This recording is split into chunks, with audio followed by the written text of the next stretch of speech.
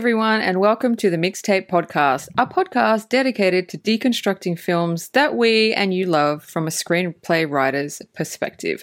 I will be your host, Dean Stark, and I am joined by one of my favorite nerdy people on the planet, Marcelo Inostroza. So this week, we have a movie that I've actually never seen before. It is Ready Player One. It was released in 2018 and it was directed by Steven Spielberg. So, as always, Marcelo, why did you choose, out of all of the Steven Spielberg goodness that you could have picked, why this movie?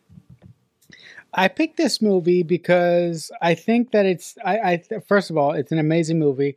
Second of all, it centers around gamers, but third of all, it really asks some serious questions about our society and where we're going if we don't make certain corrections to our behavior and the way that we consume media. But that is just the oversimplification why I picked this movie. But the real reason that I picked this movie is it's a really fun Spielberg movie, and I would love to talk to you about it. But I had no idea when I picked this that you'd never seen it before. I only figured that out a couple of days ago, so it'll be very interesting to hear your viewpoint on this movie with you being a gamer. Yeah. So one more question before we start. What is your favorite Steven Spielberg directed movie of all time? Which one is it? Oh my Lord. Mm-hmm. He's done a lot of doozies. Yeah, oh my God. That is really hard. I mean, I mean, if I had a gun to my head to save my life, I would say Jurassic Park. But I'm actually gonna go sort of a little bit against the grain a little bit. There's a movie that Steven Spielberg did, I believe in '95, called Amistad. And I don't know what it is. Wow. Yeah. Check this out. I don't know what it is about that movie, but every time I see it, it just connects with me and it just transports me in a certain way. I'm not saying that Saving Private Ryan does. I'm not saying that Hook does. But it's something about that movie that just calls out to me. And I've never been able to explain why. I mean, it's not a conventional choice when you think of your favorite Spielberg movie, but Amistad is my favorite Spielberg movie, and I don't know why. Wow. I thought for sure you'd say Jaws. I 100% thought you would say Jaws or E.T. Wow. I like to be shocked. I love being shocked and surprised. So, yeah. So, mine would be Amistad. It's a great movie, though. It's a great movie, but really random coming from you. I like it. I like randomness. So my favorite Spielberg directed movie, I mean, there's a lot. Like you said, like Jurassic Park is up there. But my favorite would have to be Indiana Jones and the Temple of Doom. That would have to be my all-time favorite Spielberg movie. It's just, I don't know. I feel like it's the best. I know people like Raiders, but Temple of Doom is the best.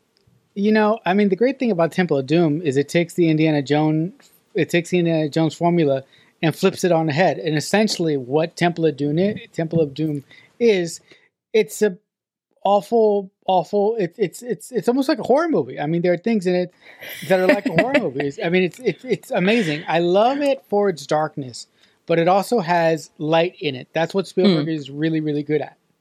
Yes. All right. So now that we've deviated enough, let's get back to Ready Player One. So when the creator of a Let's start that again.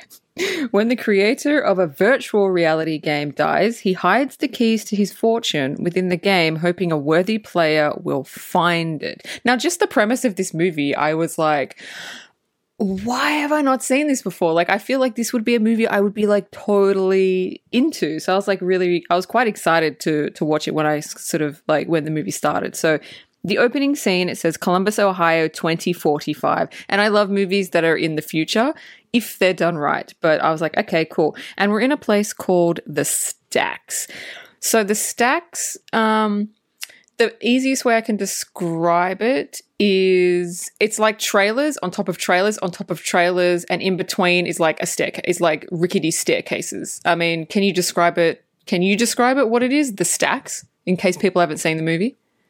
No, I think that's a great description of the stacks. The only thing that I would say is they look like motorhomes stacked on Mm. top of one another, balanced by beams. But you also have to acknowledge that the area around the stacks is basically one big giant kind of a junkyard kind of a deal. So right Oh yeah, away, junkyard. so right away, Spielberg takes this movie by the throat, and he really does a great job of directing, because when we actually see the first opening shot and we actually meet our character Wade or Percival, Spielberg does a oneer from from the point that Wade enters the stacks to when he goes to his van, which is a really really cool location that we'll talk about, to when he actually enters the Oasis. So I really love that Spielberg really opened this movie with a bang visually. Yeah, visually, it looks stunning. And this, okay, sometimes movies put music in a movie and it works, and sometimes it doesn't. So the opening scene to this movie is, we're in the stacks. It's the poor district. We're introduction to Wade, which is our main protagonist. He lives on the top, and you just see him making his way down to the bottom. And there are people in their trailers, and everybody's got a VR headset on, so nobody's actually like living in reality. And I thought this was really. I'll get back to the music thing. I'm bringing it back. So I thought this was really cool. There was a Pizza Hut pizza that was delivered by a drone, and I was like, that's like kind of what's going to happen, I feel like, with reality, but I feel like that was really cool. So anyway, he goes to his beat up old van, he opens it up, and it's like a poor man's gaming console thing. Like, he's got all these stuff set up, but he's poor, he doesn't have money. So the reason I'm circling back to the music, so the song that was overlaying through all that is a song called Jump by Van Halen. I love this song. I adore this song, but it didn't work for the beginning. And to be honest, this movie has an amazing soundtrack. It has an 80s soundtrack, 70s, 80s, which is like my favorite genre of music. I mean, every single song is fucking banging in this movie, but I feel like none of them worked. I don't feel like this movie, because it was set in 1920. No, I feel like because it was set in 2045. Okay. Yeah, really weird, right? Because I love the music, but I just maybe it was the scenes that they put them over. I don't know. The only song that worked was when they're in the nightclub and Saturday Night Fever came on by the Bee Gees. That's the only one that worked because of the scene, but I just feel like they just put it in just to put it in. It was weird. Oh, well, hell, I vehemently disagree with you on that, and I'm going to actually bring it back up when we actually get to the point where I think that this movie used a song to great effect, but we have to get there before I talk about it. Yeah, I am really going to enjoy this discussion, because I feel like you and I are at different ends with this movie, so it's going to be a really fun discussion. Yeah, it'll be a fun one for sure. Yeah, but like I said, the soundtrack is fucking awesome. I want to say that it was released in 2000. I want to say that they tried to do Guardians of the Galaxy, but in Guardians of the Galaxy, the 80s music worked. It worked on every single level. But in this one, I feel like it didn't work. But anyway, let's move past the music. Let's move on. So anyway, he's in his beat up old van, and he starts saying that there's the creator of a virtual reality world that everyone uses to escape from reality, James Halliday, and the VR world is called the OASIS. So one question for you. Look, I just found out recently this was based on a book. Do you like the name Oasis for the VR world or do you feel like they could have chosen another name? But do you think Oasis is like a fitting name for the VR reality that they're all into? I thought it was something that was memorable. I thought it was something that stood out. I honestly can't think of another name that I would have called it. The only thing that I would have called it was like, like central control, but that's lame. It doesn't pop like maybe I would have called it the Feed or something like that. But again, that's lame.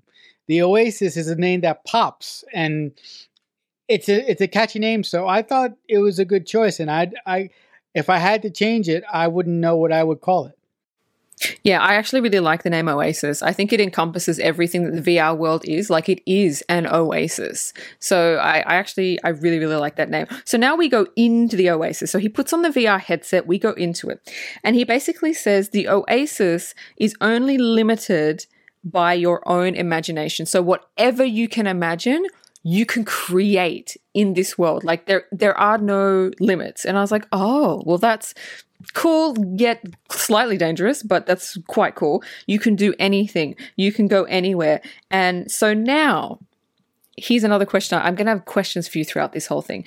You get to create your own avatar, right? So Wade's avatar, which is Percival, I don't know why he would create an avatar of a 5'6" boy-looking skinny man. If you can create any avatar, that's who he creates. I don't know. I feel like it's a bit, I don't know. I liked his avatar that he created, but I thought, really? You're not going to create someone that's like 6'3", muscly, like someone that's like opposite to you? I don't know. It was a bit weird. But 2 questions. 1, did you like his avatar? Did you think he could have done a better job? And the second question is, what would your avatar be? I actually think he chose right with his avatar, because Wade is trying to of course hide from the world, just like everybody is in this movie. But Wade isn't a person. Wade, I don't believe, is a person that is that dislikes himself so much that he changes the idea of what he would look like in the digital world.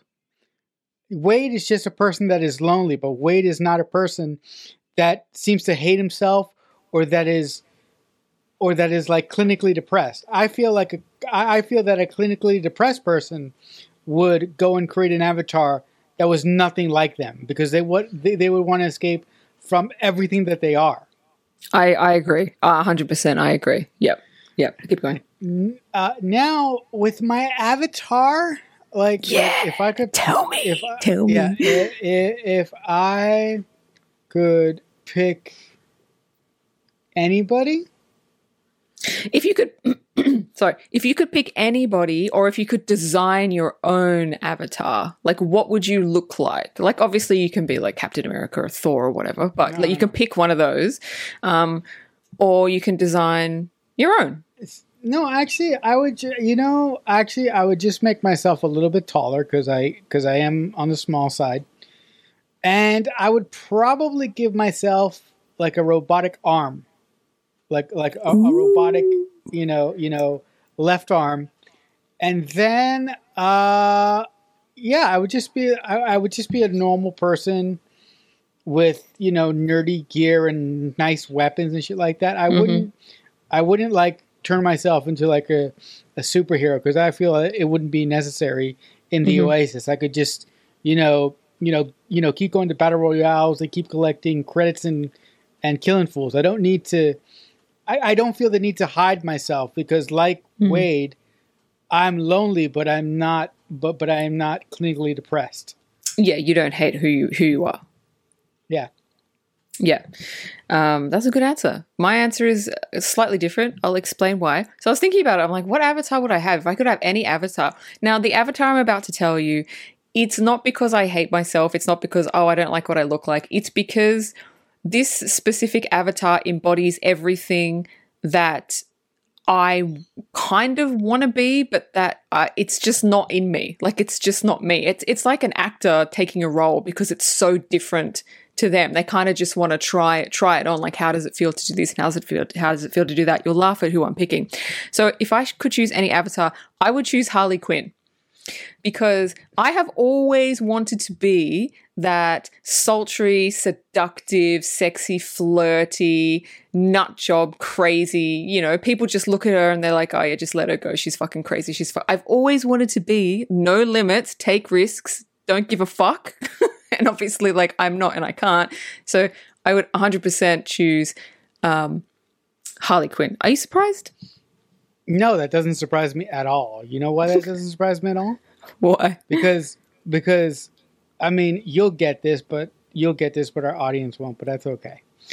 I've asked you to do one thing forever and ever and ever. I'll never do it.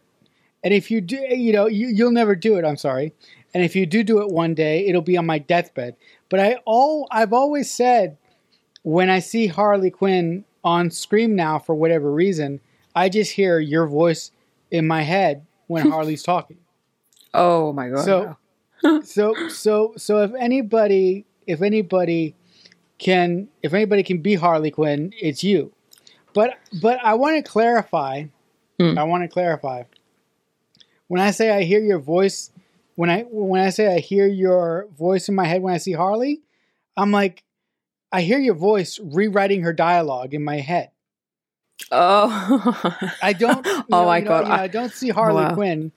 I don't see Harley Quinn, and I don't see Harley Quinn and hear your voice coming out of Harley Quinn. I just imagine you rewriting her dialogue as she talks. Oh my God! I would love to write that. I think I would write such awesome dialogue for Harley Quinn. Not that her dialogue in movies and TV shows thus far hasn't been good. It has been good, but I think it would be a lot of fun to do that. Anyway, let's move on. Okay, so he's as Percival in the Oasis, and now he's trying to find his friend H, and he finds him playing a God of War game, and he kind of looks like the character from God of War. If anybody knows that game, if you don't, Google it. I'm not explaining it. That's what he looks like.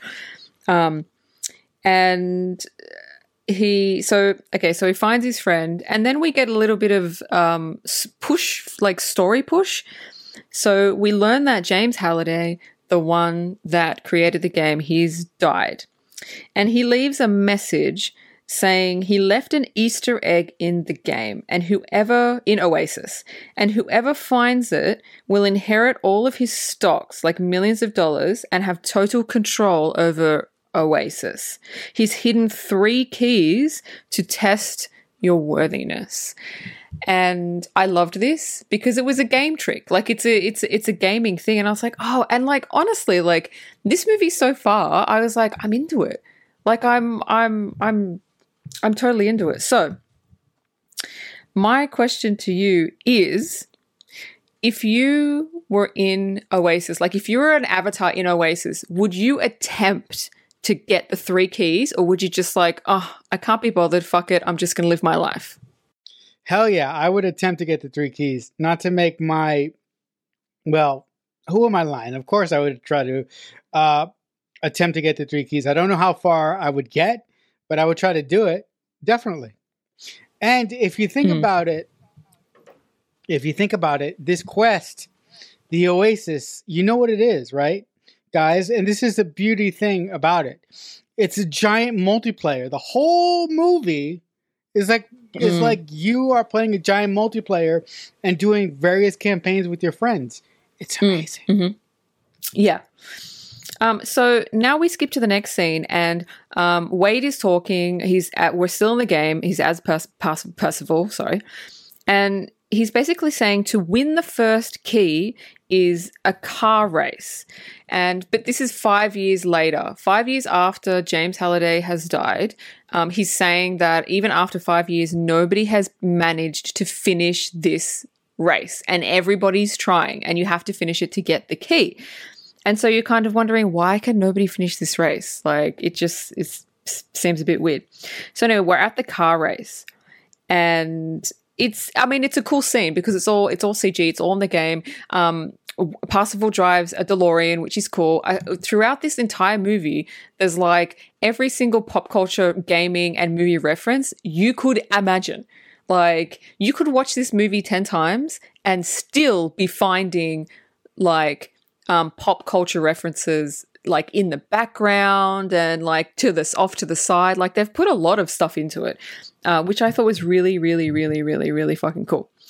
So anyway, they're in the car race. Artemis is in the car race, and he turns to his side and he sees a chick on a motorcycle. And he's like, oh, I know that girl. It's Artemis. And apparently she's like she's a famous gamer. I don't know if everybody knows her, but he definitely knows her. So anyway, they're on the car race and all the cars have kind of been blown up, gone off the race, and Parsifal's the only one there. Right? So he's approaching the finish line. You're like, oh, he's going to finish. Right before he gets to the finish line, this massive King Kong like rises up from the ground and basically I think he has to jump out of the car and then King Kong fucking smashes his car. And so you realize, oh, that's why people can't finish the race, because right at the end, like nobody can get past King Kong. And then Artemis comes right behind him with the motorcycle. Parsifal grabs her off the motorcycle because King Kong has like gone. Right? He like pops up when there's a car there and he grabs her off the motorcycle and she's like, what the fuck are you doing? And then her motorcycle kind of keeps going forward and then King Kong comes up and smashes her motorcycle and she's like, oh, is that it? So I have an issue with this. And this is the first thing that came into my head. So in the beginning, Wade says the only limit is your imagination in this game. So I would pose to you, if the only limit is your imagination, why hasn't somebody thought of making their car invisible so then King Kong never pops up because he doesn't see the car and then you could win the race? Wouldn't that be like simple? Yeah, it would be simple, but I would imagine that James Holliday thought about that and made some modification to the game that in only games related to the hunt, there are certain things that people can't build with certain abilities, and invisibility is one of them. It would have been nice if it showed somebody trying to make their car invisible and then just like not doing it, because that's the first thing I thought of. I'm like, just make the car invisible. Why does somebody do that? But anyway, the car race is really kick-ass. It's really cool. So anyway, Artemis's bike is damaged and Percival says, I'm going to take it to H. H can repair it. So they go to his like shop. He's like a mechanic thing, goes to his shop thingy, and he fixes it. He looks at it and he's like, I'll fix it in 10 minutes. Like H is a really cool character. I like H. And I like H in the real world as well when we find out like what he really looks like. I felt like H was like my favorite character. So anyway, he's talking about the race and he says nobody makes it past King Kong. Like in 5 years and nobody's figured out how to make it past King Kong. But he said, you know, if you just put the pedal to the metal and you drive towards King Kong and he like grabs you, like you don't die obviously because it's a VR game, but you do something called you zero out, which means you lose all your stats. And it's like when you die in a game. And imagine you're playing like Resident Evil, you're on the last boss level and the boss kills you and you restart the game and you have no guns, you have no ammunition, you have no stats, you have nothing. So I think people are a little bit scared to try new things because they don't want to lose their stats. Go for it. You want to say something? I'll take it back. I think I love this fact. I love the way that this game, the way that this movie is ingrained in video game culture. You know, I love that if you grew up playing video games as a kid, there are so many things in here to enjoy, to being shot by your best friend by accident, to, being this close to getting a goal and then having it tossed away by some idiot that you've never seen before, or having a rivalry with somebody who's actually fucking 12 and that is so good at the game that makes you feel like shit. But the one thing that I will say about this movie very, very quickly, before Dean continues to push us forward, I love the way that Steven Spielberg directs the opening race. His direction is so amazing. It's not flat. It's kinetic. It flows with the action.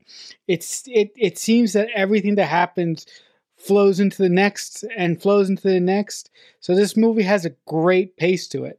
Also, I love the fact that when Percival takes Artemis back to H's workshop, Percival is obsessed with showing Artemis H's stuff. And I love when H says, "Dude, this is not even your stuff. Why are you showing it off?" I love how awkward and how nervous Percival is. I mean, it's amazing. Yeah. That is a funny scene. He's like, "This is not your stuff. This is my stuff." And like Percival just like completely ignores him. Yeah, the way that the car race scene was directed was beautiful. I mean, it just flowed. It was fantastic. It wasn't boring. It was just like you were in it. It's like you were in the fucking car race. And yeah, the shots that they used, I mean, obviously it's CG. They can use more diverse shots than they probably could if they were doing it in real life. But yeah, the only thing I would disagree with you on is, although this is in a virtual reality game and there were some gamey things, for the most part, and for the most of the movie, I didn't feel like it was anything that I could connect with game-wise. Like, for example, Existence, if people have listened to our review on Existence, that had more gamey things in it, like the non-playable characters, and you have to collect things, you have to get things, and you have to, you know what I mean? That had more gamey things in it that I could connect with than this game did. I really didn't find many things that I was like, oh yeah, that's a gaming thing. Like, I didn't find a lot. I don't know. But in saying that, I don't play online. I don't play multiplayer online. So I think that might have been what the problem was and how I like couldn't connect with it. I don't know. But anyway, let's move on. Okay, so now we're back in the real world, and we get some backstory on Wade. Now he was cast really well. I don't know who the actor is, but he was cast really well because he's cute in a nerdy way. And you kind of connect with him straight away. And now we find out his mum and dad died when he was young, and he's living with his aunt and in the trailer park. And when he goes back to the trailer, you know, his aunt's boyfriend is a dick. You know, he's abusive. He treats him like shit, and his aunt doesn't stand up for him. And so it makes you like, you connect with him. You feel sorry for him. And I find it funny that his bed is on a washer and a dryer.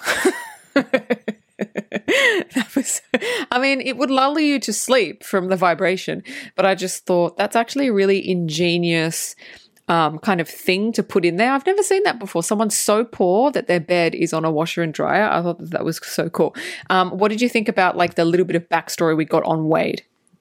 I think it was great. I think it was great. Wade, Wade, I think, missed all of the era of the world being in disarray and the world trying to fix its problems. And it's really a shame that because of the things that civilization did to itself, Wade lives in a world where people have stopped trying to fix things and are just trying to outlive the bad things. The sort of sad thing about this movie is that this movie is not too far off from where we are now.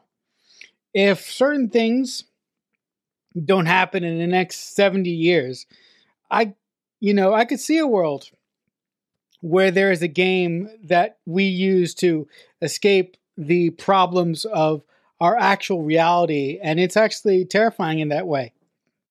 I think I was like 10 or 15 minutes into the movie, and I told Marcelo, I was like, I don't know how I'm going to go with this. Like, my brain likes it because it's gamey and it's fun and it's got cool music and all that. But my soul is like, this is not good because PlayStation right now are already bringing out VR headsets. Like, you know what I mean? It's already coming. And I'm like, fuck, this isn't good. So I was in two minds about it. I was like, it's a good movie. I like it. I'm enjoying it.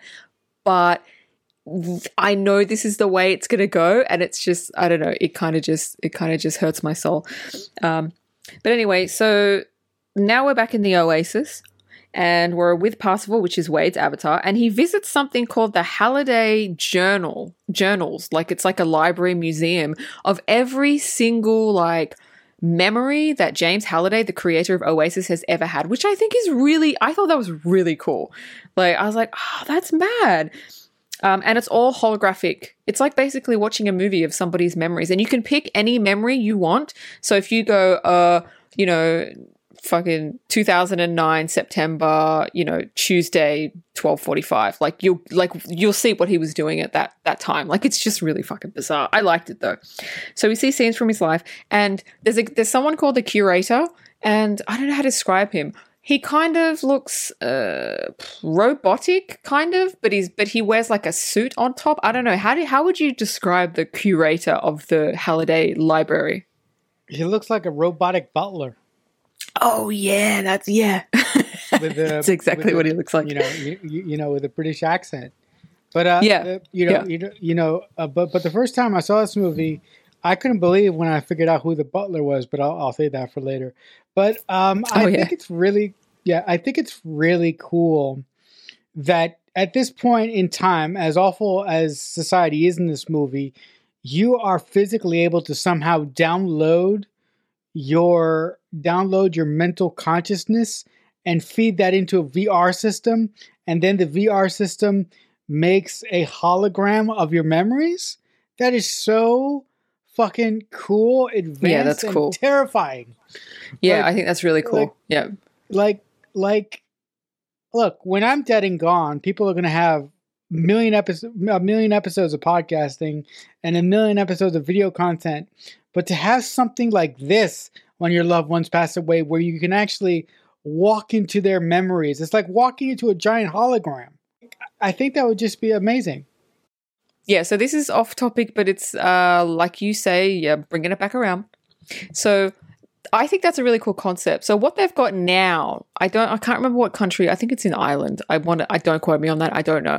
But what they're doing is in cemeteries, they're putting QR codes on the tombstones. Now, if you don't know what a QR code is, it's something that it's a little barcode that you put your phone up to, and it scans it, and it takes you to a website or a photo, whatever it is.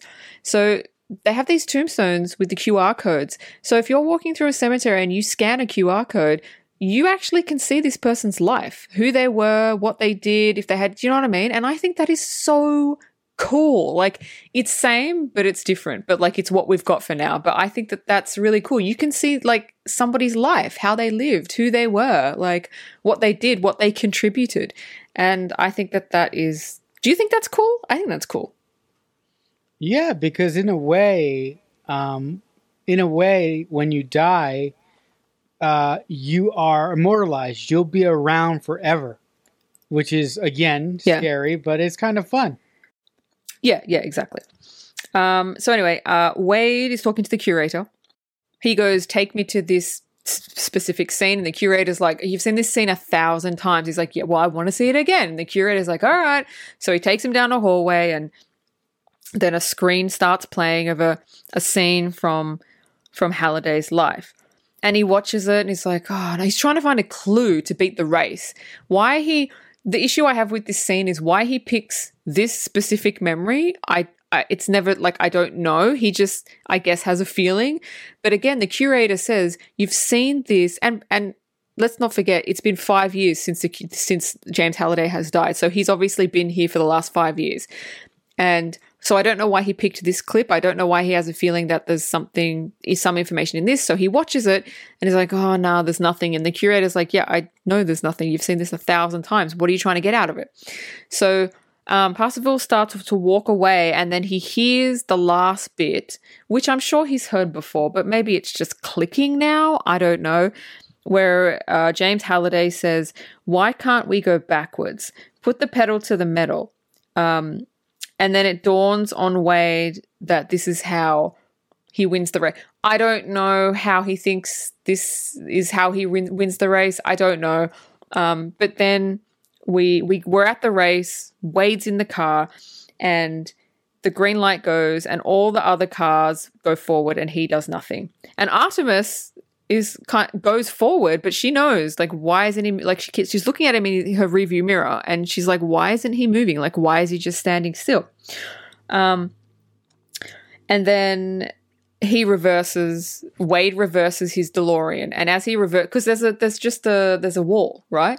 As he reverses, there's a ramp that goes down, and this is actually a really, really awesome scene where he's going backwards on a track, but he's actually underneath the actual track. So he can see everybody above racing. He can see all the obstacles, all the monsters that come out. He can see everything, but he's underneath everybody. And I was like, that's so freaking cool. So he's going backwards.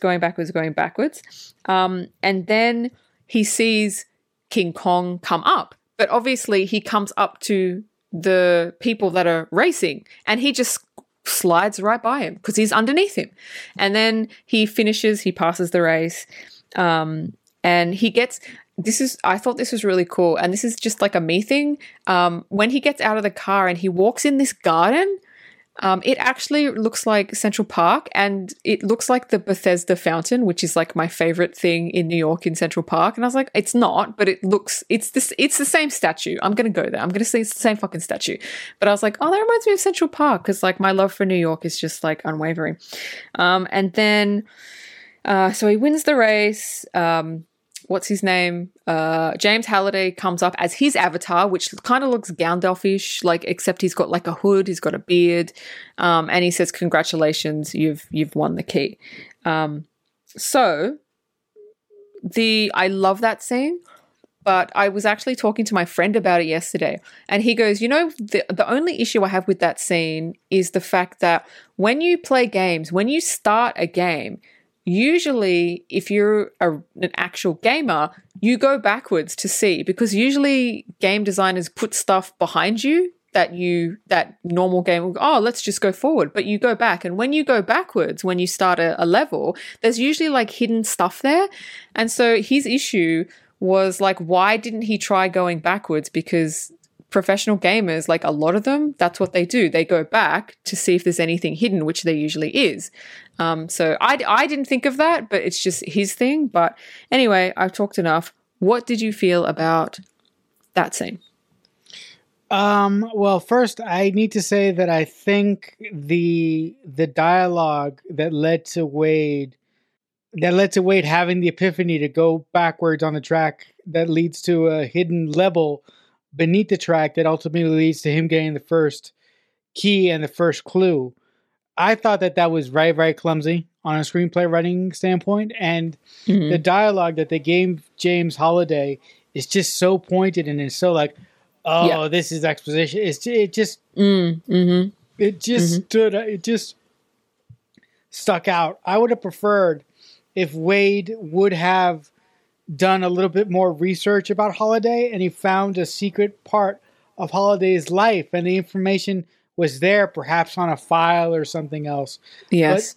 But the whole scene of him going to this memory library and just figuring out what he's really talking about now, when he's seen the thing like 600 fucking times, it was a little bit convenient to me, and a little lazy and a little easy.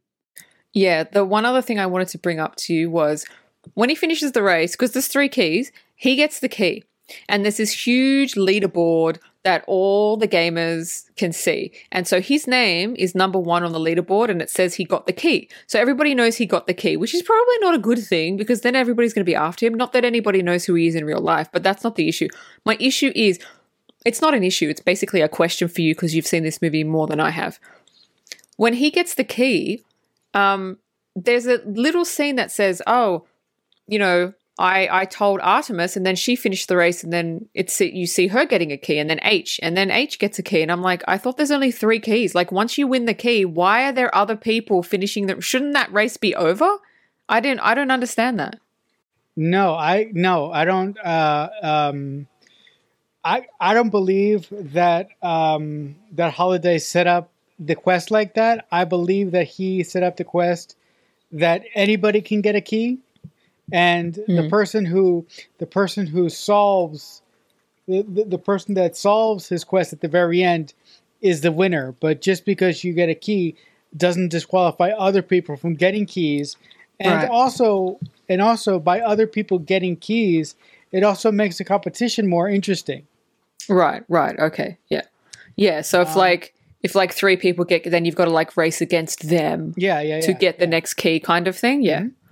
All right. Okay. That makes sense. Okay. So the next scene is we meet the bad guy for the film. He's played by an Australian actor called Ben Mendelsohn. Aussies will know him. He's been in a lot of Australian stuff. His name is Nolan Sorrento, and he wants the keys. Obviously, there's always someone that wants fucking shit that they can't have. So he wants the keys because I think, correct me if I'm wrong, he's actually the head of OASIS. Does he run it? I don't know if he runs it or if he runs an alternative company. I'm not sure about that. No, he is the head of IOI, which is the company that is in competition with OASIS. And IOI is the second leading software company in the world, and these 2 leading software companies that aren't mentioned besides IOI want the OASIS because they want to soak up their bottom line, and they want to make more money, because if they control OASIS, that means they control everybody. Right. Okay. Cool. All right, so he enters the game. Now, so Ben Mendelsohn, sorry, let's see his real name. Nolan Sorrento just looks like a typical white, suit. Like he looks like a nerdy white guy, basically, like 50, 60 years old, however old he is. And he enters the game, and his avatar kind of like Superman-ish. Like he's got that Superman curl, but he's a big guy. I don't know. How do you describe his avatar? I don't know who he looks like. No, he is Superman. There's no question about it. He is. Oh, he is Superman. That's what I thought. Yeah, that's what I thought. But the cool thing is, he's evil Superman. Yes, yeah. He's evil Superman. Yeah, and I just, I just loved it. I mean, I saw this movie in the theater, and when Nolan Sorrento went into the OASIS for the first time, and he came out as evil Superman, I was like, "That nice."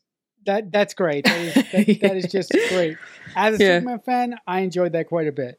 Yeah, that's who I thought he was. I was like, is he Superman? So anyway, he enters the game and he meets someone called IROC, which I didn't really like IROC's character. I thought that they were trying to make him funny, and I didn't find him funny at all. So IROC gives him a weapon, and it's a glowing ball, and it's an impenetrable shield that can only be taken down via a spell. And so you're like, what does he need that for? Like, why does he need something like that? What did you think about the weapon that he gave him? That is really, it's a really, really cool weapon. And when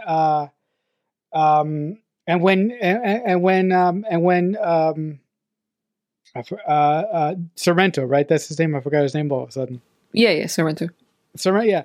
When Sorrento, comes into the OASIS and IROC gives him this orb, Steven Spielberg and the writers of this film did a wonderful job about telling the audience exactly what kind of individual Sorrento is from his reaction with IROC.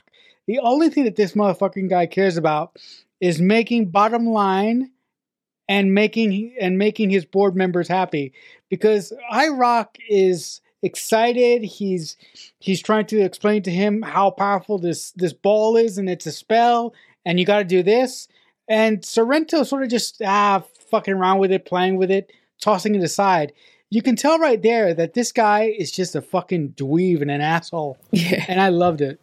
Yeah. I mean, it was a good character setup for the bad guy. Like, look, we don't get a lot of grit with him, but I think he's set up enough to be passable as a villain that you don't want to win. So, moving on, the next scene, we're still in the OASIS, and we've gone back to the Halliday Journal Library.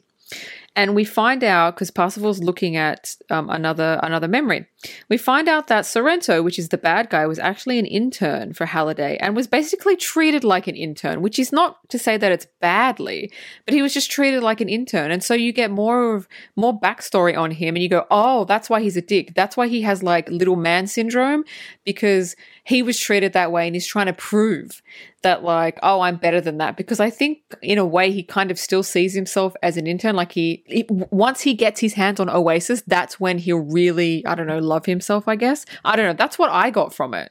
Did you get that, or was it something different? No, I always viewed Nolan Sorrento as just this weaselly guy wanting power and wanting to please the people that he worked for, which is the shareholders of IOI. I never noticed that he wanted anything deeper, or his character really didn't come off to me as someone who wanted to make himself better.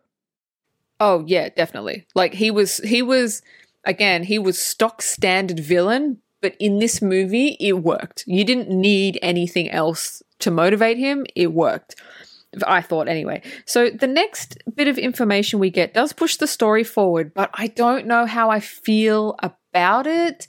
And I don't even know how to. I'll say what it is, and then you can tell me your thoughts, because I'm a bit confused. So we're still watching the Halliday's I don't know, life memory, and we find out Halliday went on a date with someone named Kira, and we don't know much about her, just that he loved her, and I think she married his friend. Is that right? She married his friend? Yes, that's right. Right. So she married his friend. So he went on one date with her and he really liked her. And, they went to the movies, and he wanted to kiss her, but he never kissed her. And he's talking to his friend about it. And he's like, why didn't you kiss her? I was like, I don't know. So basically he's always loved this girl. Now Kira is dead. She died a couple of years back in the movie. And Parsifal says to the curator, the robot butler, he says Kira is the only time that is mentioned in all of Halliday's memories. It's the only time. And the curator says, no, it's not. And Parsifal says, I bet you all my stats that it is. And so the curator goes, all right, I'll take you on that bet. And so the curator does his little thing and looks up at all the memories, and he goes, oh my God, you're right. Like, this is the only time that Kira is mentioned. And so he gives him a coin. He gives him a quarter, basically. And Parsifal goes, yeah, you can have it. And the curator goes, no. You can have it. And then Artemis is there and she's like, I'll take it. And he's like, no. And then Parsifal goes, fine, I'll take it. I'll take the fucking coin. And he puts it in his pocket. That is significant. That will come back later. That is fucking awesome. So anyway, anything else to say about that before I move on? Yeah, I think, I think that's an amazing scene, because that scene really, first of all, I love the moment when the curator gives him the coin. And that, ladies and gentlemen, as I affectionately love to start calling on this podcast, that is dropping a hat on the ground. And I love the way that the two writers of this movie picked it up in the end.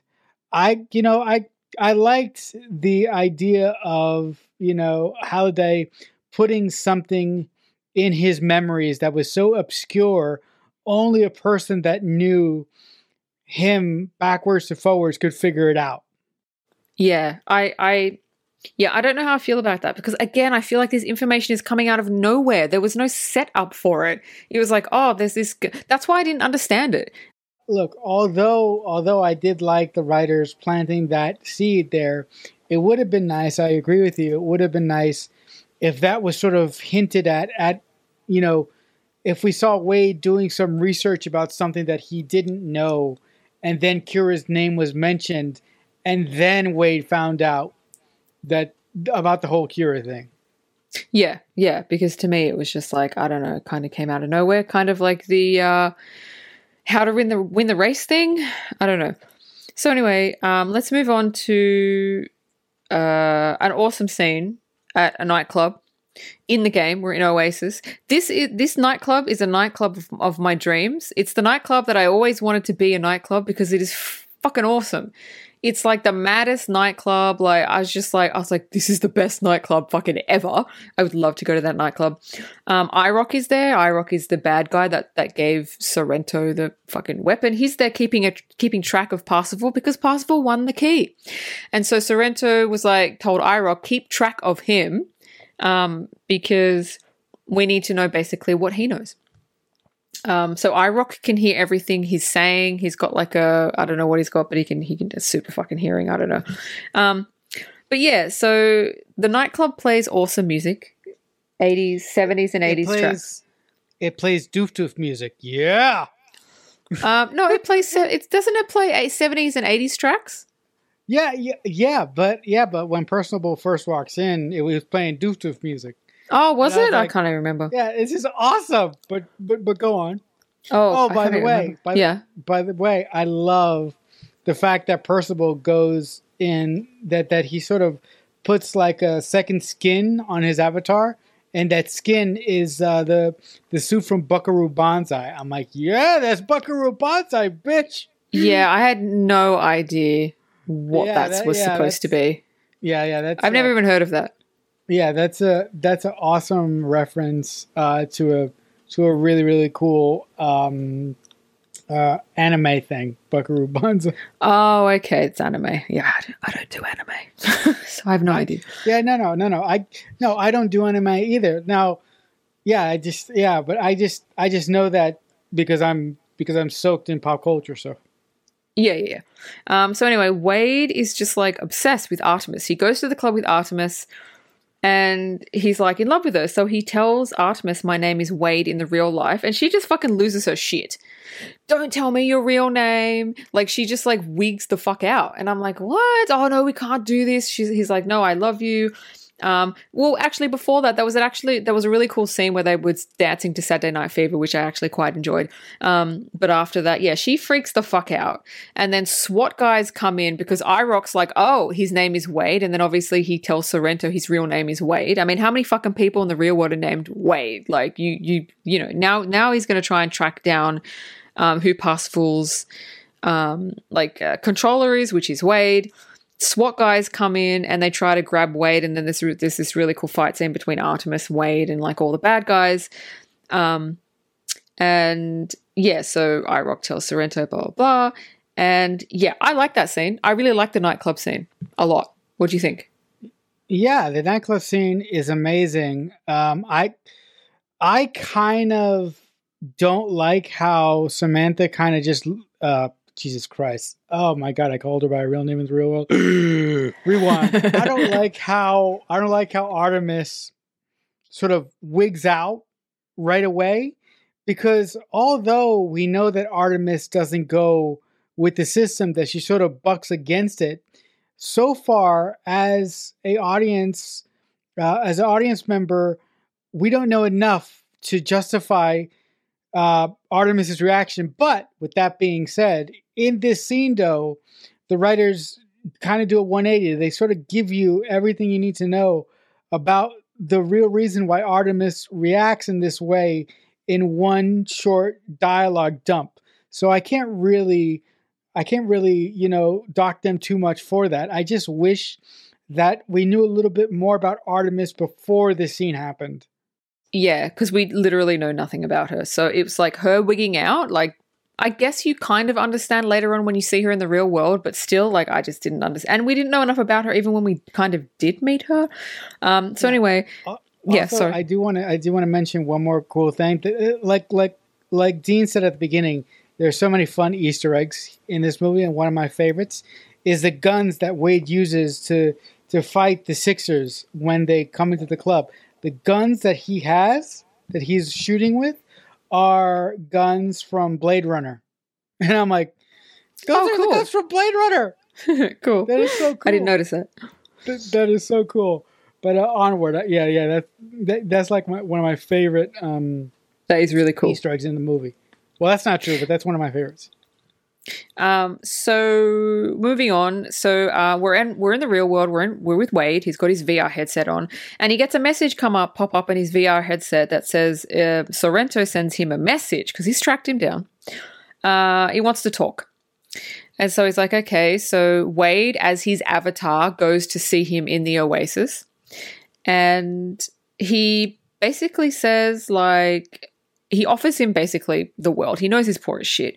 He offers him a penthouse apartment, $4 million a year plus $25 million if he finds the Easter egg, because he knows he's good. He knows he's got information that nobody else has. He knows.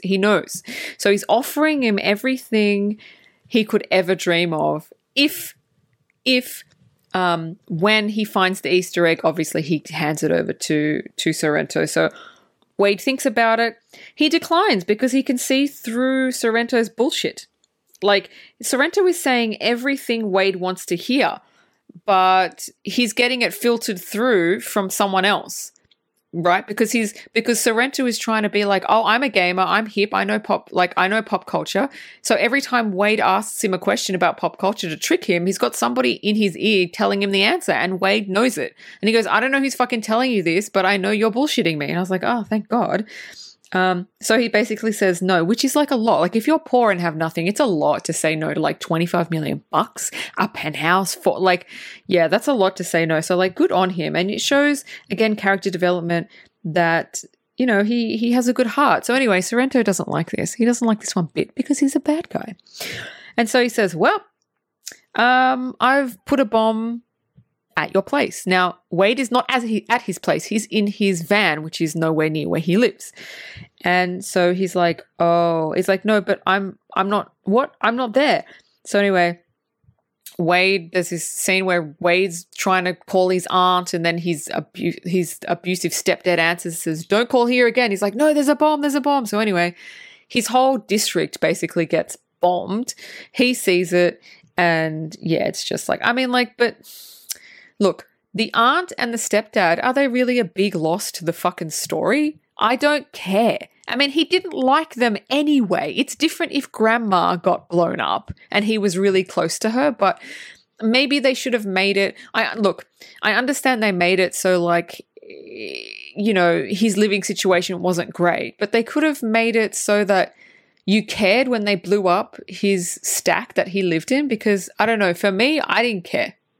No, I mean, if I look, I think this movie is pretty good, but there are a couple glaring things about it that just annoy the shit out of me.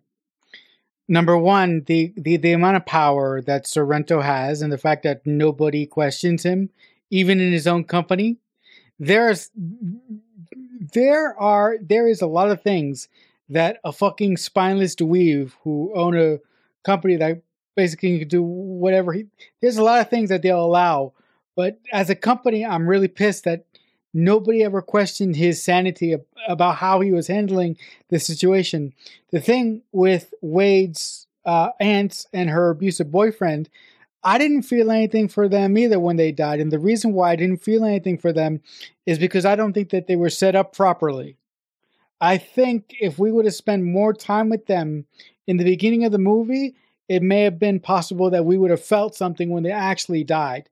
But they weren't really set up at all, and that's why I feel we don't feel anything for them or for Wade when they die. Yeah, I 100% agree with you. So Wade's kind of walking around in a daze, and there's this guy with like tattoos, and he's kind of following him, and you think it's one of Sorrento's guys. And so he basically kidnaps Wade, and you're like, oh, great. So now, okay, fine. And what we find out is it's actually one of Artemis's guys that kidnapped him. And we find out, we finally see who Artemis is.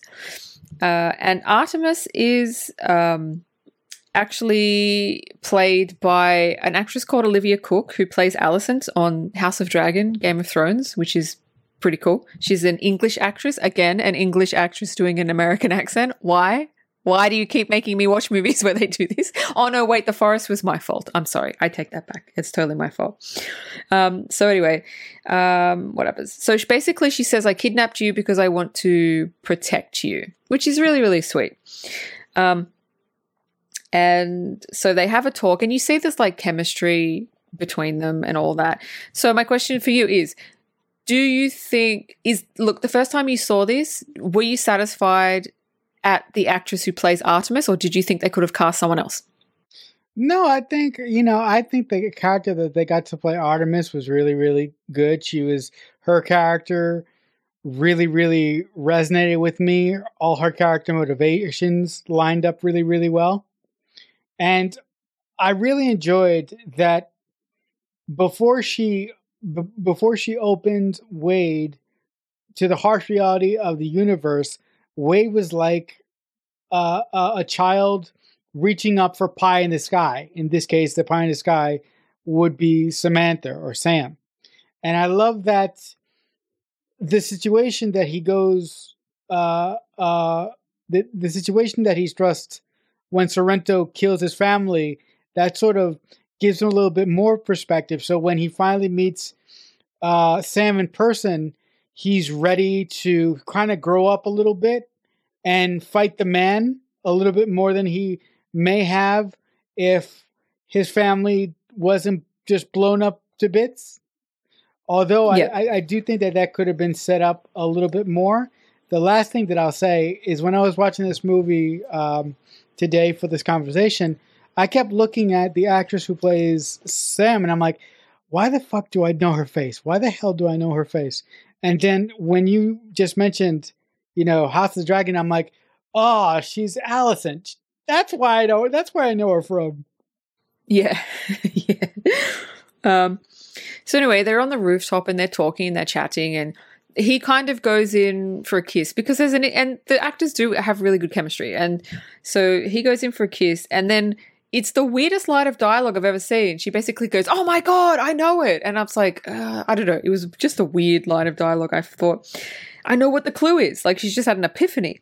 So they go back into the Oasis, and they go back to the Halliday Library. And they figure out, look, I don't know how they figure out this shit. They figure out that the clue is in the movie he went to see on his first and only date with Kira, which was The Shining. And how she figures it out is because he basically said he didn't take the leap, and in his previous memory, he said that he didn't kiss her, but he wished that he did. And so she kind of says, oh, what if the leap is he wished he kissed her at the only date they went on?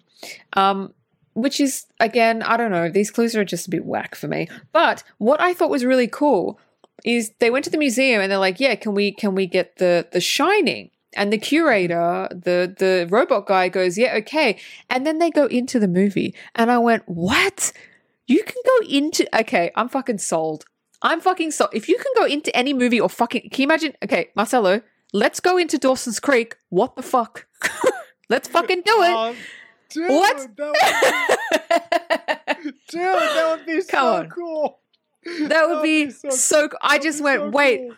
I went, wait, you can go into any movie or any TV show and there are people that are not doing this?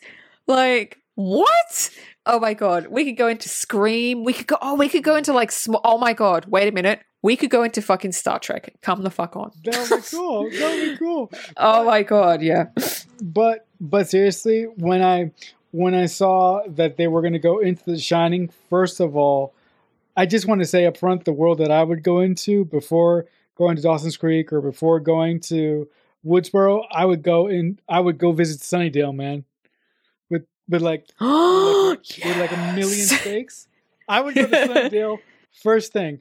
But with that being said, the whole sequence of them going into The Shining and that the Overlook Hotel was a key location in this movie, I loved every second of the scene. And the thing that I love the most is that of all our heroes here, we got Artemis, we got Percival, we got H, we got Sho and his little brother. I can't remember his name. But of all our heroes, H, the big guy, the robot guy, he doesn't like horror movies and he's never seen The Shining. And I'm like, oh my God, this is going to be so much fun. And what he goes through are scenes directly from the movie. He sees the twins. He sees the old lady in the shower. He sees, the way that they designed this part of the movie is just amazing. I loved this. This is probably my favorite part of the whole fucking Ready Player One. I love the fact that H was a scaredy cat, never seen The Shining, and so I am in two minds about it because I loved every second of them being in The Shining when the blood came out of the elevator and like you said, the old lady in the shower. So basically he goes through like this door and every single fucked up thing that happened in The Shining is happening to him now. And he's just running, he's scared, he doesn't know what's going on. And I just thought that it was really, really fun and hilarious and just a really just all around fucking awesome scene. So he kind of stumbles back into the hallway where everybody is. This is what I didn't like. And they're like, we've got the key, let's go. Oh. Okay. So I don't... Look, as a directorial thing, I didn't like that decision that we followed H. We should have been following them to try and get the key. Where did they get it? Was it easy? Where was it? Was it hidden somewhere? We don't know. That was part of the whole thing with H was awesome, but that wasn't part of the story. It was just like, oh, we've got the key now. And I'm like, oh, was it hard to get? Like what? Yeah, I don't know. I mean, I feel like that was, no, tell me. That was for two reasons. The first reason was a bunch of bullshit, but it was fun bullshit, but it was a bunch of bullshit. Right. First reason was fan service. Second reason, which kind of made sense, the reason that they made H go through all that shit is before H runs into our crew in the hallway, he fucks up the end picture from The Shining, where you see all the people in the hotel. And I think that's the only reason Spielberg chose to go with H instead of the rest of our crew going to get the key, because that's a clue that leads them to something else. But couldn't one of the other characters have seen it on their way and gone, wait a minute, come here, look at this. Like, I feel like they could have done it another way. And this is a movie about trying to get a fucking key. And so when someone's just got it and you don't know where, like, you know what I mean? It kind of is like, oh. Now that you say that, you from a writing standpoint, you could have basically done the same thing, but have them stay together as a group. Have each one of them go through all this shit when they're together, and have one of them look at the picture on the wall, and that will eventually lead them to the key. But the thing that I would have done, and it sounds like you would have done, is I would have kept them all together. Yeah, 100%. So yeah, I love the scene with H, but I don't like it because it's like I don't know. As amazing as this movie is and how much fun I was having watching it today, the story plotting in this movie and the amount of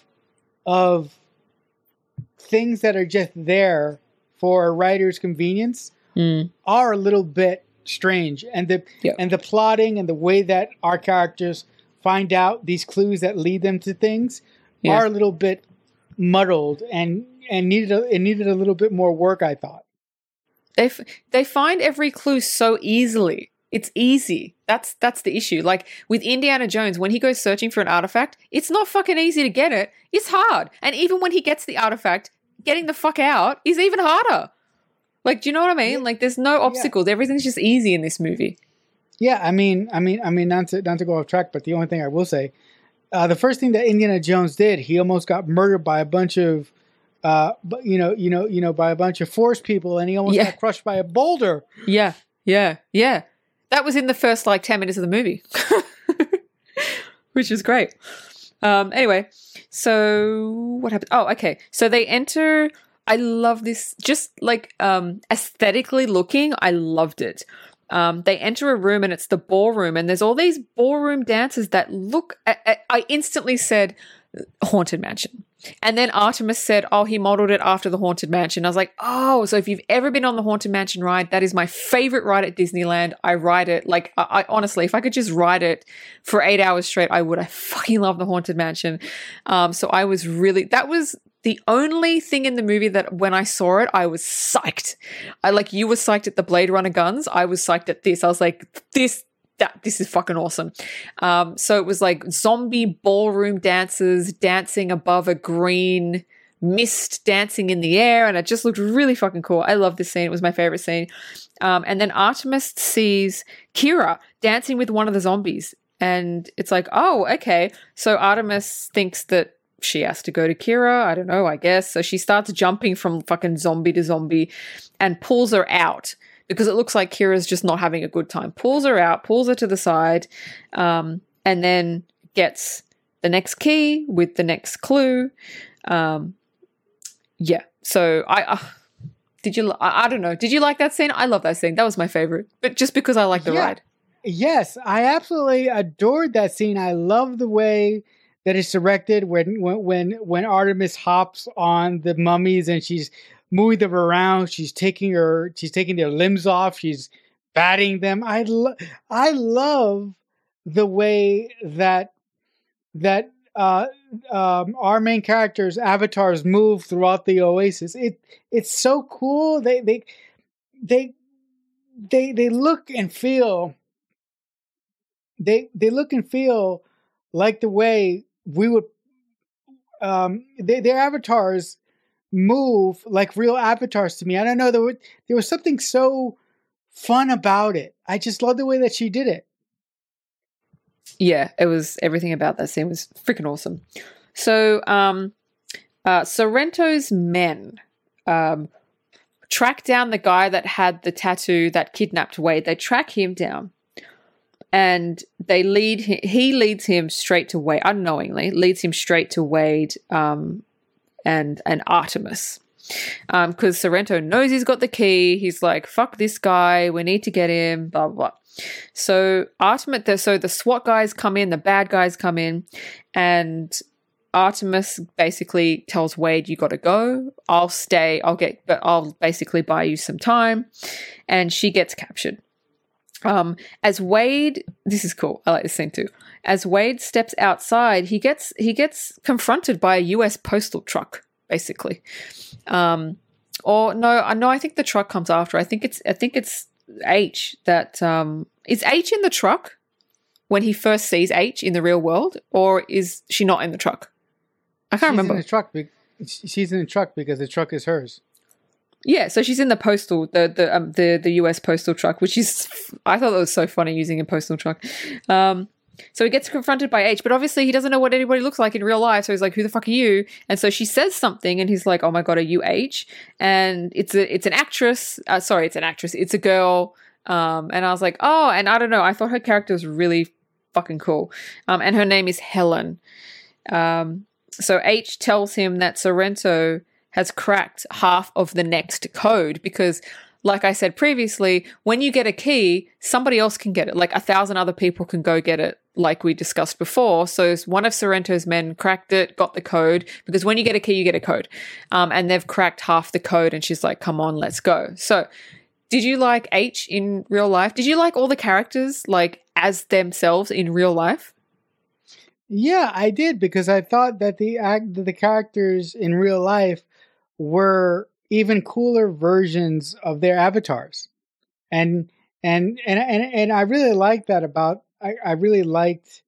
about this movie. I think that the writers of this movie and Steven Spielberg made the characters so likable that you really jump on board with them almost immediately. And and when you meet Sorrento and when you meet the big corporation that he works for, and when you actually find out what they're going to do to the Oasis if they get control of it, it's really scary, it's really awful, and it's terrifying what they want to do or what Sorrento wants to do to make money. So the fact that we love all these characters and we love how pop culture-y they all are, it's just amazing. Yeah, I agree with you. Mm-hmm. I love what H says to Percival to make Wade realize that it's actually H. He says, because they have a thing. They go first to the key, first to the egg. So I love that H uses their little thing to sort of identify herself to Wade. Oh yeah, I didn't catch that at all. But Yeah. I do remember her saying that. Yeah, that's what she says to sort of make him realize, oh, it's H. So we're with Artemis in the real world, and she's in basically like an 8x10 cube cell with a VR headset on that she can't remove. And we go inside the OASIS, which is like her VR headset, and she's basically like a worker slave. And if she refuses to do the work, then her helmet gets like zapped. And I was like, oh, that's unfortunate. So after that, Wade stormed into Sorrento's office. And you're kind of thinking, how did he get past like all of it? Because that wasn't shown how he got past all of Sorrento's security. You'll find out why later. But I was like, how did he get fucking... And I'm like, another scene where they don't fucking explain it. So he pulls a gun on Sorrento and he wants to know where Artemis is. And Sorrento is like legitimately afraid at this point. He's got a gun pointed to his head. And Wade, he tells him, you know, this is where she is. Wade leaves the room, then turns into his avatar, and you realize that they're still in the OASIS. So his avatar is pretending to be him in real life. So what they've done is they've hacked into Sorrento's VR thing, and they've made him think that he's in the real world when he really is in the OASIS, which is scary because people can do that. You know, imagine the world has VR headsets and someone hacks into your VR headset and makes you believe that you're actually out in the real world when you're not. That's scary. That's fucking scary. As long as there's technological stuff, there's going to be hackers to fucking hack it. So yeah, that was scary. So anyway, they hacked into the system to make you believe it. But okay, another question: is that scary or is that fucking scary? Oh no, that is terrifying. That is absolutely terrifying. But the thing that is even more terrifying and disturbing as hell is the way that IOI collects debt on people. Let's take a trip back to the 1700s Britain, where if you stole a loaf of bread to feed your family, you were put on a ship and you were for 3 months, and you would go to a penal colony called Australia. And you would spend out the rest of your life in where there was nothing. It was just desert wasteland. You would spend the rest of your life there for stealing a loaf of bread. So, you know, it's happened.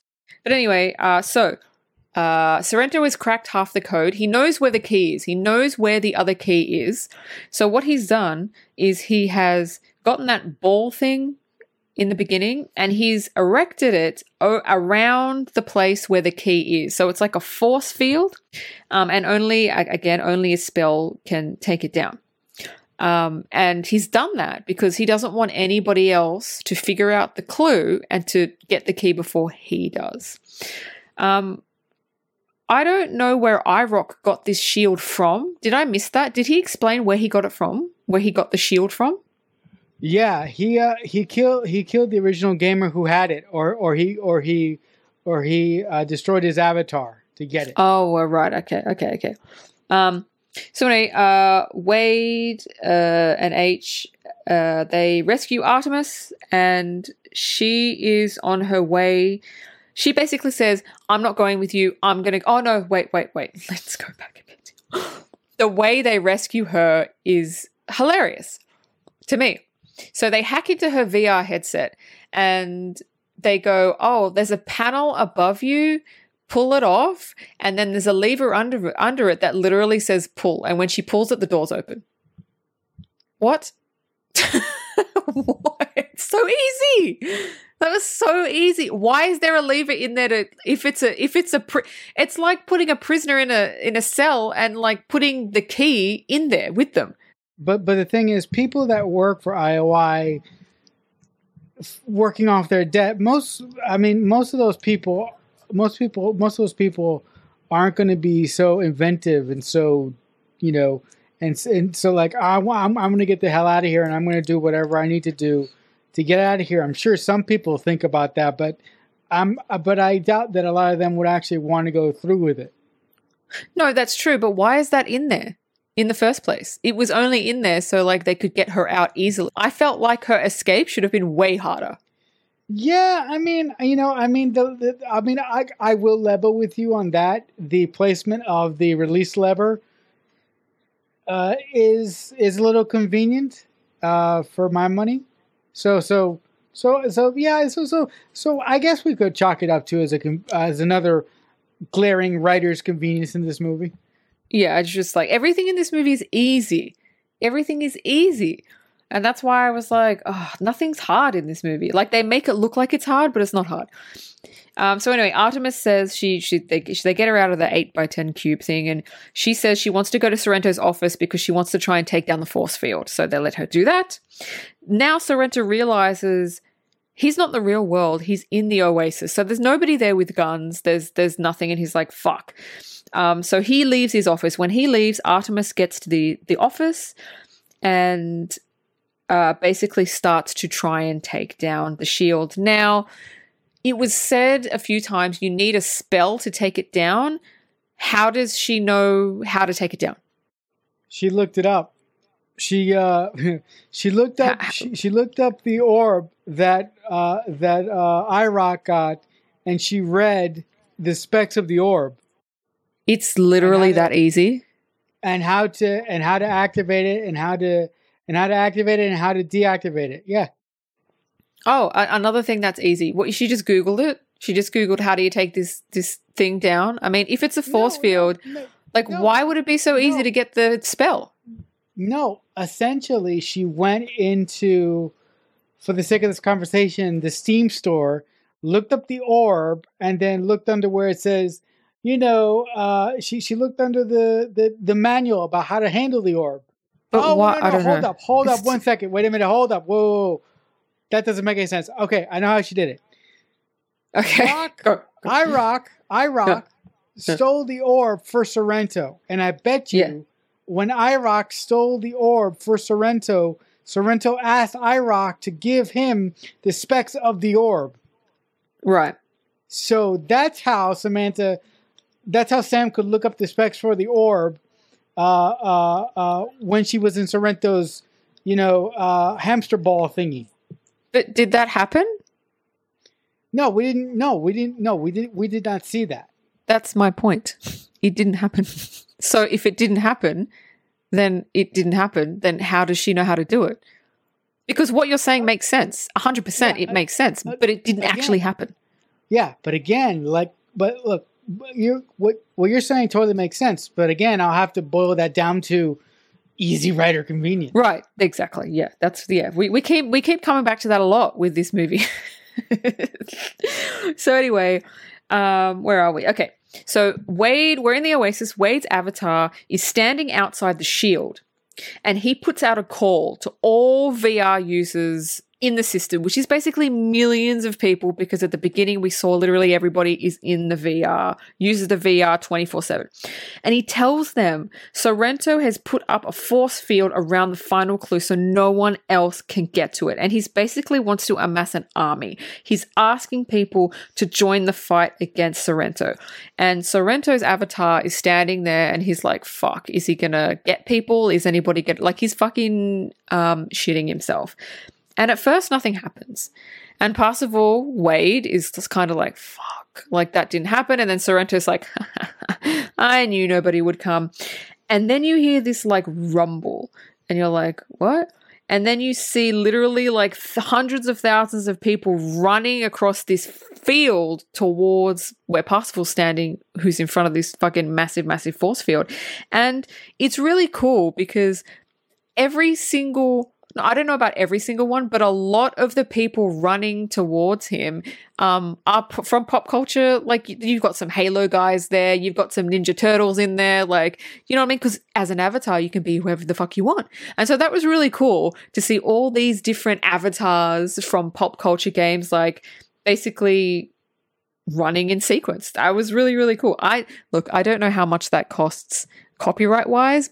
Yeah, I really love that moment because that's the moment where the character in this film gets his hero moment, and that's like the rah-rah moment. But the moment that makes me lose my shit is as the millions of people are running towards where Wade is to rally the troops, he fucking puts up above his head he puts up above his head an 80s style boombox, and he starts playing "We're Not Gonna Take It Anymore." Yeah. Dude.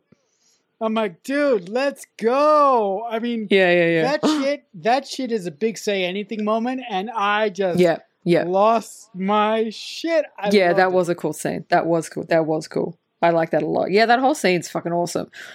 So anyway, hold up. And just to go back to what I said earlier, where you said you don't think a lot of the songs that were featured in this movie fit the scenes that they were in. The one point where I sort of disagree with you on that is in this scene. To hear "We're Not Gonna Take It Anymore" come out of the boombox was amazing, and I thought personally that song fit the scene perfectly for this moment. Yeah, I didn't. Although I like that song, I didn't. I would have preferred something grittier. I would have preferred Black Sabbath, Metallica, Poison. Yeah, Poison, Whitesnake, like something gritty, something with an awesome AC/DC. Like, I think that would have fit better than like "We're Not Gonna Take It." So I didn't, because it was a gritty scene. It was like, it was an army called to battle. And it's like, "We're Not Gonna Take It" comes out of the boombox. And I'm like, no, you need something, you need guitar, you need drums, you need I felt like it. You need a Master of Puppets moment. You need a Stranger Things moment. That's what you need. You need an Eddie Stranger Things moment. Yeah. So I didn't think that fit at all. But that's what you needed. So anyway, all these thousands of avatars start trying to take down the shield. They're bombing it. They're throwing projectiles at it. And it's actually a really, really cool scene. They're just trying to throw anything that they have and it's obviously not coming down but they're there. And basically, I don't think the point is to take down the shield. To me, the point is to show Sorrento, hey, everybody fucking hates you and you're fucked. I thought, what did you think? I felt like that was the point. Yeah. And also I think that's the main point, but also I think the writers and Steven Spielberg were trying to illustrate that people saw how evil how evil the corporation was, and people actually finally did something about it. They basically were told that this is an evil corporation, and if they have control of the evil corporation, they're just going to kill it. And I love how people basically said, that sucks, and we are going to fight for the things that we want. Yeah, and exactly. The things that we believe in. Yes, I agree. So Artemis gets the shield down. However the fuck she does that. She gets the shield down. At this point, I'm not even fucking asking questions about how they do anything in this movie. And so all the avatars, the hundreds of thousands of them, charge. And there's an epic battle. Kind of like in Endgame, Avengers Endgame. There's an epic battle between these avatars and the IOA. Is it IOA or IOI? The evil corporation. No, it's IOI. IOI, sorry. So this is epic battle that lasts for, to be honest, a bit too long. Even though it was cool, it lasted, I think it was like 20 minutes, like 15, 20 minutes. Like it was long. It was long. It was too long for me because the movie's already 2 hours and 20 minutes. They could have cut a lot out of this movie, I think, to make it a little bit shorter. But anyway, the battle is epic. There's good guys versus the corporation, thousands upon thousands. It's really cool. And also you get to see more pop culture references, more pop culture avatars. It's just an awesome battle. I thought it went for a little bit too long, but it's very, very cool. You probably loved the battle, as I did. But tell me. Oh, hell yeah. I absolutely love the battle. There are a couple moments where I lost my shit. The first moment where I lost my shit is where because H has been working on a commission the whole movie, and she's actually building the Iron Giant. So when the Iron Giant shows up in the battle, I'm like, oh my God. When Sho gets his courage and finally joins the battle, he suits up in a Gundam suit. I'm like, fuck yeah. But this is there's two moments that just made me lose my shit. When Sorrento gets in a Mecha Godzilla, I'm like, get the fuck out of here, it's Mecha Godzilla. But that was the cool. point where the moment that I almost cried is when Sho joins the battle. The ship that he uses to get to the battle, I'm like, that is the Serenity from Firefly. Oh my god! Oh yeah, I didn't. Yeah. Oh my god! Are you surprised I didn't know what the fuck that was? Yeah, but it's okay. I mean, I knew that you weren't going to know what the ship was, but that moment I was like, oh my god. Yeah, that would have been a cool moment for you, to be honest. That would have been really, really cool. Yeah. So after the epic battle, Sorrento, he's got his guys playing this old school game called, is it Adventure Time or something? It looks like a game that's like Pong, basically a Pong game. Not back and forth, but it looks like it's like that, like an Atari game or something. So he's got all these guys playing that, and he thinks the goal of the game is to win the game. So one of his minions finishes the game. Nothing happens. And he's like, what the fuck? This must not be the game. And then Percival's, I keep saying his fucking name wrong. Percival is basically saying the goal is not to win the game, it is to find the key and the hidden object. And so he gets to the game and he tries it. So he's playing the game and he finds the key and he finds the hidden object and he wins the game. And then he gets the last key. And as he gets the last key, of course, Sorrento shows up and goes, no, little boy, you're not going to have this. This isn't going to happen. And then he sets off a huge bomb that looks like basically like an atomic tsunami. It's really cool. Like the effects in this movie is like fucking on point. So this atomic tsunami sweeps through the entire Oasis, and every single avatar it touches, it just decimates them. Gone. So every single person, including him, in Oasis has zeroed out. He's booted every single person out of the system, including himself. Because bad guys, they don't like to lose, and if they're gonna lose, they fucking go out in a blaze of glory, which is just like ridiculous. But it's a really, really cool scene watching all the avatars. How they die is they just like go into like coins. It's coins, isn't it? They just puff into coins, which is kind of cool. Coins. Coins. Coins or credits or coins. Yeah. So this is where the hat on the ground comes, setup and payoff comes into play. So we find out Wade is still there. And he's still in his avatar. He's the only one in the VR, in Oasis.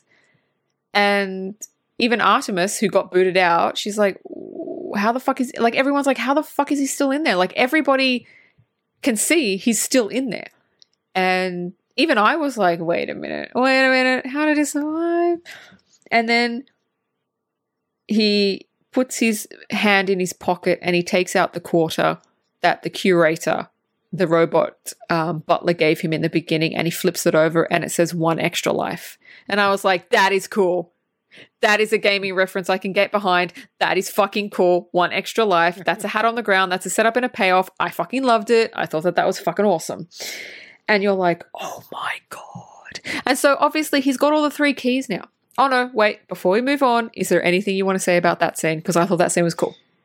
Yeah, no, that scene was absolutely wonderful. And I love in that particular moment that the writers, at least once in this movie, sort of set something up with some sort of satisfaction. Look, I'm not saying that this is the worst movie ever, but I'm learning that although this movie is a really fun time, from a writing standpoint, the way that they go about structuring their narrative and the way that the characters find stuff out is a little bit suspect and a little bit convenient. But with that being said, I still love that moment when Wade realizes that the only reason that he's not booted out of the game is because the quarter that the robot butler gave him was another life.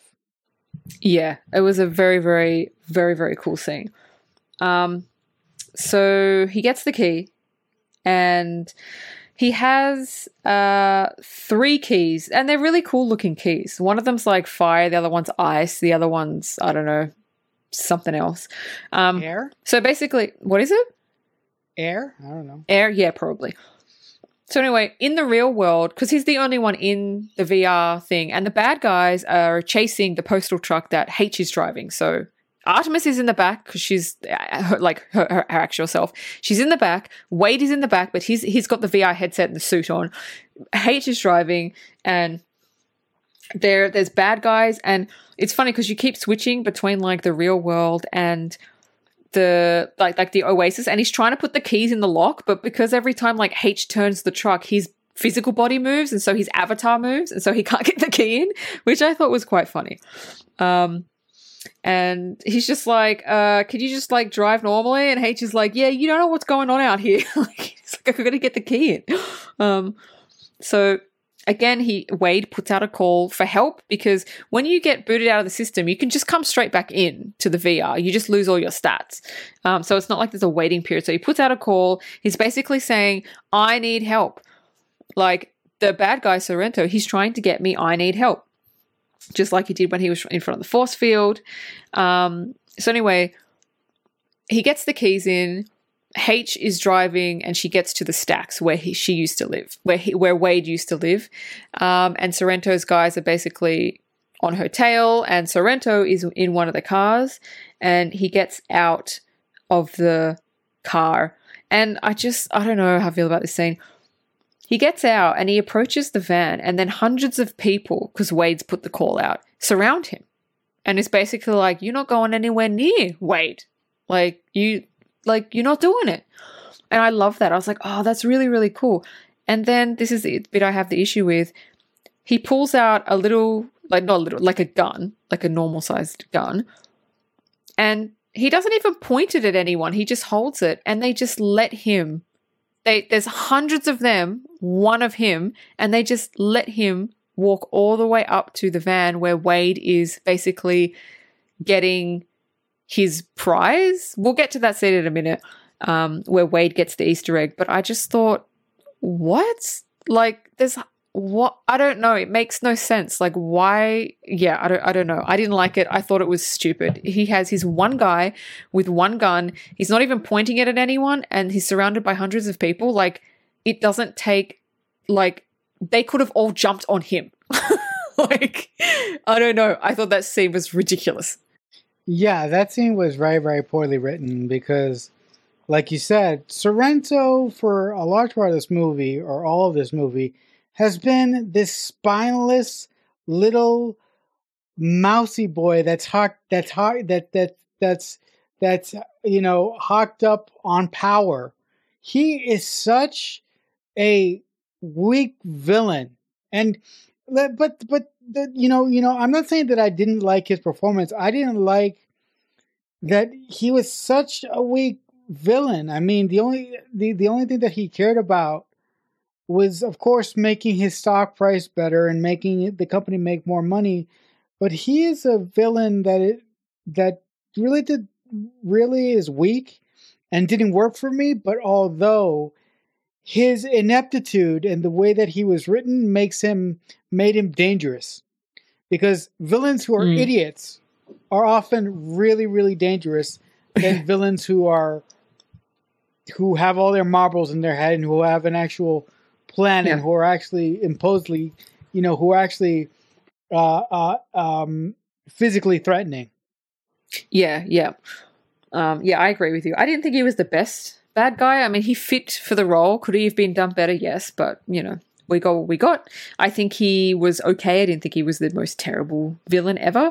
So anyway, now we go into the OASIS where Wade is getting his prize. He's put in the 3 keys, and he walks into a room where Halliday is.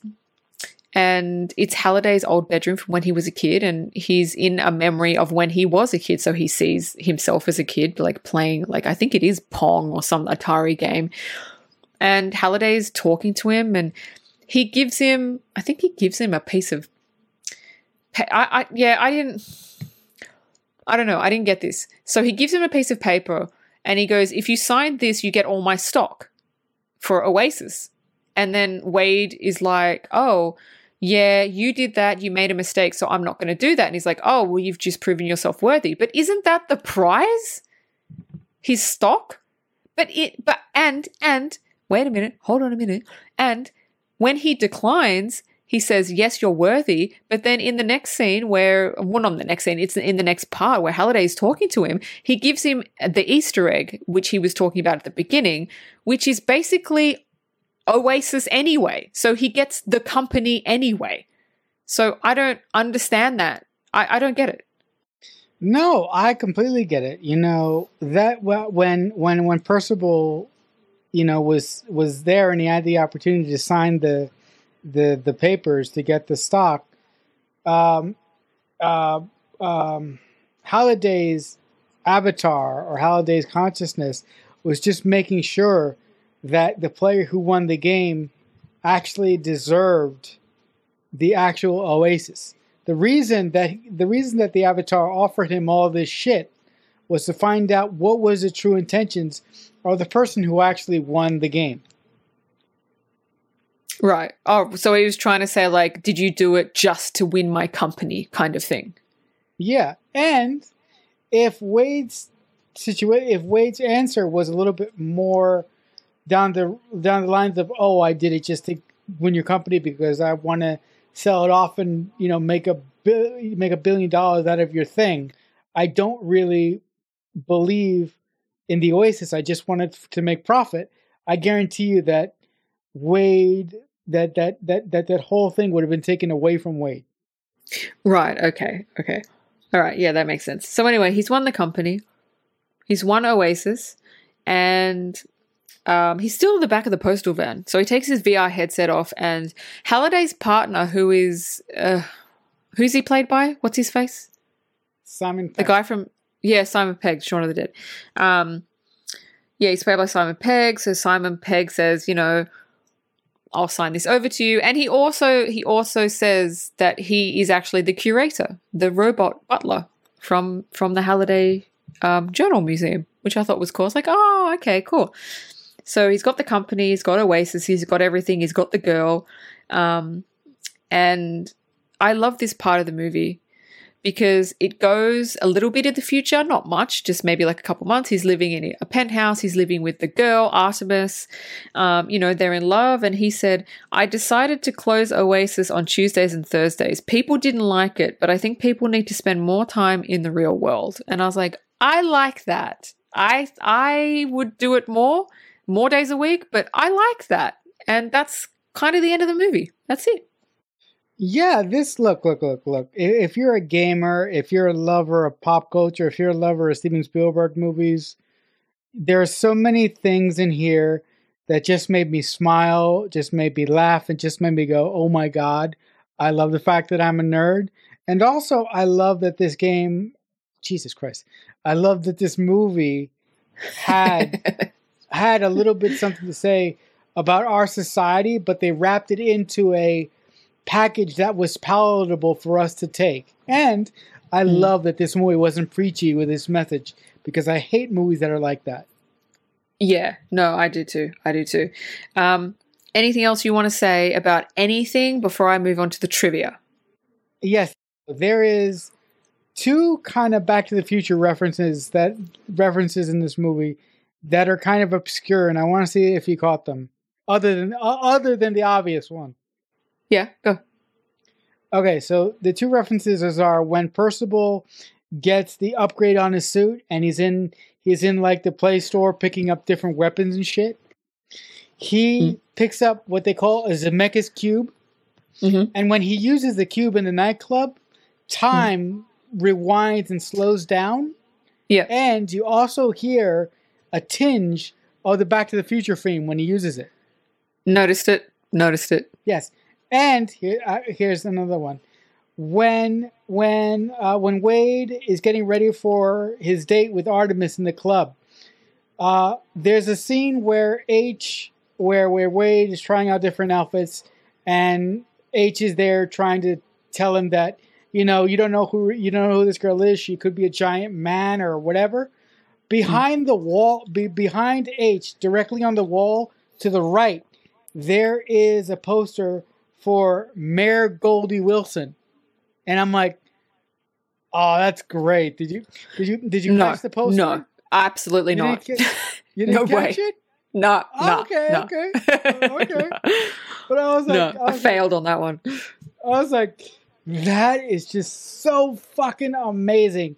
And I also want to say that the bike that Artemis drives is a bike from Akira.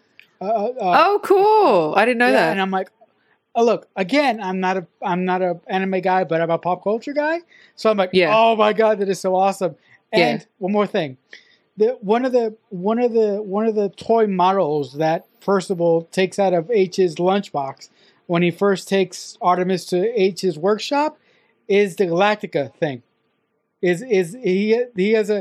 H has a model of the Galactica from Battlestar Galactica. Oh, I didn't notice that at all. Yeah, all right. Cool. I didn't notice much, to be honest. How cool. You can go to your trivia now. Oh my god. I should have, though. I feel like I'm failing as a pop culture aficionado. That's all right. It's okay. All right. Well, that's what I have you for, because you notice all this stuff. And you bring it up, which makes it more interesting. I guess so, yeah. So anyway, trivia. Now listen, there was a lot of trivia about Ready Player One. 95% of it was boring.